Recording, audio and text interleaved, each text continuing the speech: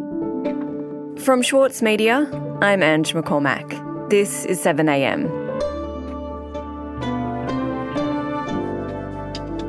Deep inside Australia's foreign policy and defence establishment, there's whispers that we should be considering an unsettling thought, that soon we could be dealing with a second Donald Trump presidency. He's facing dozens of indictments and the charges carry hundreds of years in jail. But none of it is denting his popularity with Republican voters. Today, Associate Editor of the Saturday paper, Martin Mackenzie Murray, on Trump, Australia's dependence on America, and the future of our alliance. It's Tuesday, September 5. Marty, Donald Trump's mugshot the other week was instantly iconic, and he's using it to bolster his campaign to become president again. And it does seem wild that an indicted presidential candidate can attract voters, but I guess this is America. How is his popularity tracking? It is a period of unprecedented weirdness, that's for sure, for a former president, as well as a presidential candidate facing a battery of criminal indictments, most recently for conspiring to overthrow the 2020 election. And yet, despite this, or perhaps, Ange, because of it, his popularity, at least amongst his base and Republican voters, is still extraordinary. He is light years ahead of all of the other Republican candidates. There were 26 different demographic groups that got broken down. You know how many of those groups Donald Trump didn't lead amongst? Well, zero. And Trump, early in 2016 on the campaign trail, boasted, he was only half joking, I think, when he said, I could shoot someone on Fifth Avenue in Manhattan and I wouldn't lose any voters. And shoot somebody and I wouldn't lose any voters, okay? It's like incredible. No, they say, Trump, we love you too. And this has just about been borne out, right? And the reason his popularity is undiminished is that for many, when that mugshot that you referenced came out, it was instantly iconic, but it also signified different things to different people. For millions, it signified the strange American dysfunction. There's a pathos to that look. There's an anger to that look. And, Donald Trump... For others, it signified Trump's martyrdom. It's a handsome mugshot. My wife says he looks fierce. He looks hard, but he doesn't look scared, does he? Doesn't look humiliated. This is evidence of a persecutorial conspiracy arranged against him by the deep state. And if you have bought into the view that Trump is subject to a persecutorial plot, then any additional indictment, I think, is just further evidence of that. And I guess seeing that mugshot makes it hard for us to ignore Donald Trump or to ignore the idea of a Donald Trump presidency returning to the White House. How seriously do you think senior Australian government officials, experts are considering this idea? Yeah, well, I spoke to two men quite eminent in this field about that question and others about Australia's military posture, relationship with the US, as well as China. One being Sam Roggeveen, who's the director of the Lowy Institute's International Security Program. He's also a former senior analyst at the Office of National Assessments, which is a peak intelligence body. And he's just published a book called The Echidna Strategy, which is a lengthy and very thoughtful thesis on Australia's ideal military posture. The other man I spoke to about Trump and these other matters is Bob Carr, former Foreign Affairs Minister. I think there's a popular characterization at the moment, which is America is in decline, perhaps terminal decline. What I would point out is that if America is having a nervous breakdown, I don't think it is. It's had worse ones before. And I'll remind listeners of the 1970s in America. This was a time of much greater political violence, street violence, of murders, of economic instability, much greater inflation, assassinations, aircraft hijackings, and very pronounced domestic terrorism. The early 70s, there was a period of 18 months in the early 1970s where there were 2,500 bombings on American soil. We've kind of forgotten this. As Bob Carr told me, American pathologies, and there's a multitude of them, congressional dysfunction, enormous civic discord, great divisions along lines of race and class, these can coexist with an extraordinarily resilient and inventive economy, a cultural dynamism, and its distinctive projection of global power. These things can all coexist. Right. So I guess what you're saying is that even if America does face this period of, economic chaos or domestic chaos, it doesn't really matter because they've proven to have weathered periods of chaos before and bounced back. But one thing I guess that has changed is that Australia is more dependent on America than ever before for our defence. And surely that means the prospect of a Trump presidency could have real impact here. Yeah, I think so. And this is where I think it's unavoidable to bring up AUKUS. Here to welcome Prime Minister Albanese and Prime Minister Sunak. And it's my honor to welcome you both to the United States as we take the next critical step in advancing the Australia-US-UK partnership, AUKUS. It's an unusual name. That arrangement is historically significant, not just for the enormous expenditure, but for how profoundly and intimately it tethers us to America. And implicit in the AUKUS arrangement is an assumption that Sam Roggeveen says is highly questionable, that American interest in maintaining its primacy in the Pacific will continue. And he argues quite persuasively that that's just simply not the case. Things are changing. Things are different now. And not only has China emerged as a major challenger to American power, but at the same time, we've chosen this moment in Australia to effectively double down on the alliance. And really my point is that we should be thinking less about the strength of America as a nation and much more about America's motivation to maintain its power in Asia. So if we're thinking about another Trump presidency, we can look at some of the qualities of his first and see what might maintain. Trump is, as we know, incredibly volatile, erratic, impulsive. I would describe him as a narcissistic outlaw. But as Sam Roggeveen points out, he's been remarkably consistent on at least one thing, and has been for decades. And that is his suspicion of multilateral organizations and alliances, particularly defense alliances in Europe. He's been contemptuous of these. He sees them as kind of parasitic. We have NATO, and we're giving countries a free ride. NATO is obsolete, it's old, it's fat, it's sloppy, and it doesn't talk about terrorism. And so these tendencies, these suspicions, this contempt for alliances was in some ways thwarted and resisted by his administration. Could they do so? Would they do so? Has Trump wised up in a second presidency?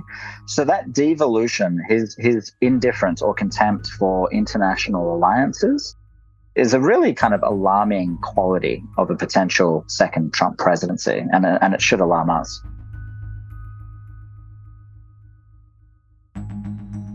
Coming up after the break, is America really committed to Australia and our region?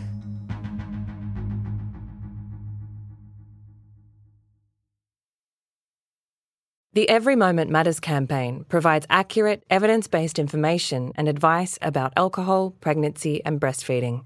It has been created by the Foundation for Alcohol Research and Education and endorsed and funded by the Australian Government. Alcohol use during pregnancy can lead to fetal alcohol spectrum disorder, or FASD, a lifelong disability. So make the moment you start trying the moment to stop drinking. Visit everymomentmatters.org.au to find out more. With award-winning news coverage and reviews, the Saturday Paper is essential reading for everybody. For a limited time, subscribe to a year of our quality, independent journalism, and you'll receive the Saturday Paper's stainless steel coffee cup, made in collaboration with Fresco, for free.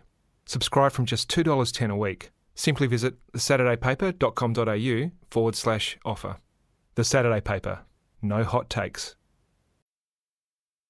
So, Marty, we've been talking about the US alliance with Australia and what the future of that might be. It sounds like that's kind of hard to predict right now, but what do we know about America's commitment to our region? It's in decline. Sam Roggeveen says that America has never seen an adversary in relative terms as powerful as China at the moment.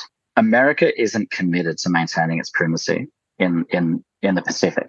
But our AUKUS arrangement assumes that it will be. And this is erroneous, argues Roggeveen. At the heart of it is this basic calculation. Why are we here? Why is the United States in the Asia-Pacific region?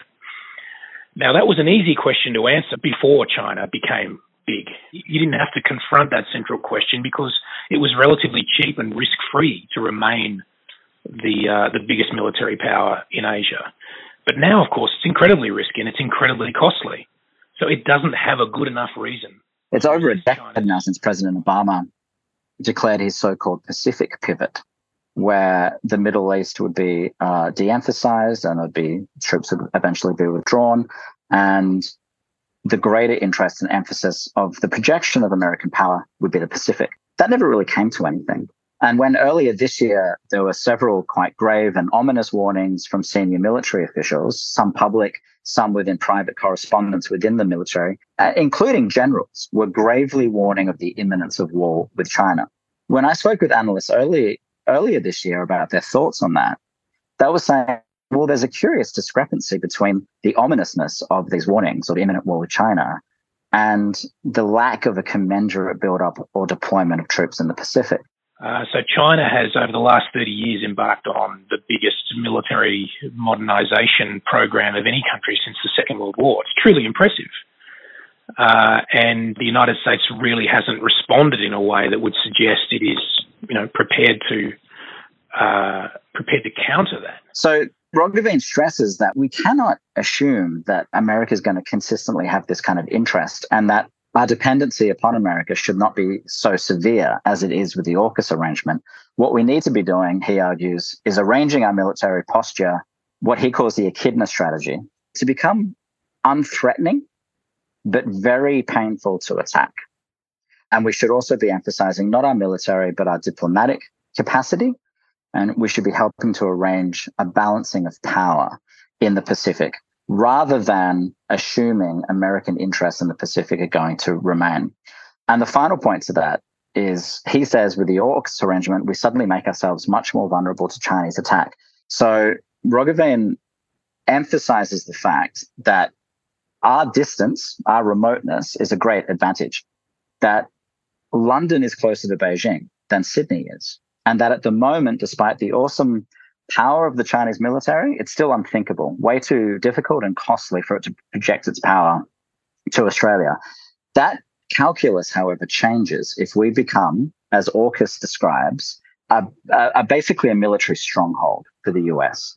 So if we become a place from which the US can launch attacks to China, and keeping in mind that these two countries, China and the United States, are nuclear powers, and the threat of escalation is a deeply sobering one. So some of the experts you've spoken to have been talking about how America might not be as all in the Pacific as Australia is counting on them to be. Is it worrying then, do you think, that there hasn't been more of a debate around AUKUS and if that arrangement is really serving our best interests? Emphatically, yes. So in newspapers, academic journals, think tank websites, there's been some very substantial analysis. There's been some rigorous debate held in good faith. I don't think this extends to the Australian government, however. After that public signing in San Diego of the AUKUS arrangement, there was the sudden death of Simon Crane, former Labor leader. And his death was followed by obituaries, all of which conspicuously made mention of his opposition to the Iraq War 20 years ago. Sadly, we are tonight a deeply divided nation.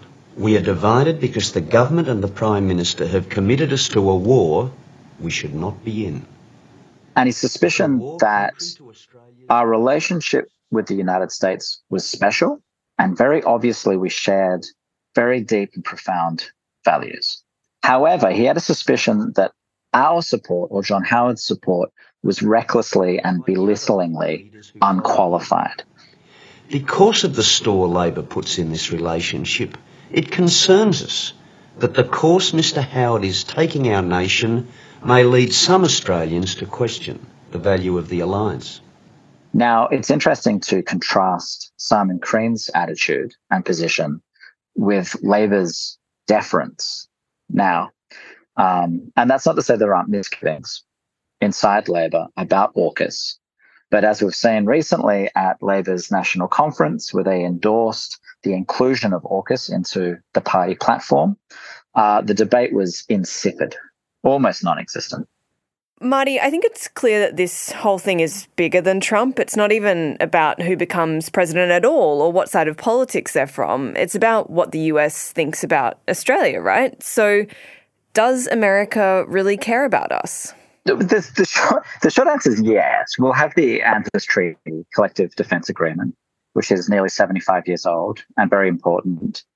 We'll still remain a member of the Five Eyes intelligence band with America and other allies.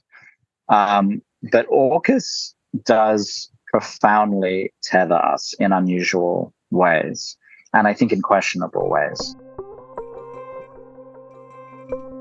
And so Trump or no Trump, the idea of the US at great cost and great difficulty maintaining its influence or primacy in the Pacific seems, at least as Sam Roggeveen basically argues, highly unlikely. We've put all of our eggs in the American basket. I'm not sure where that leaves us. Marty, thanks so much for your time. Thank you.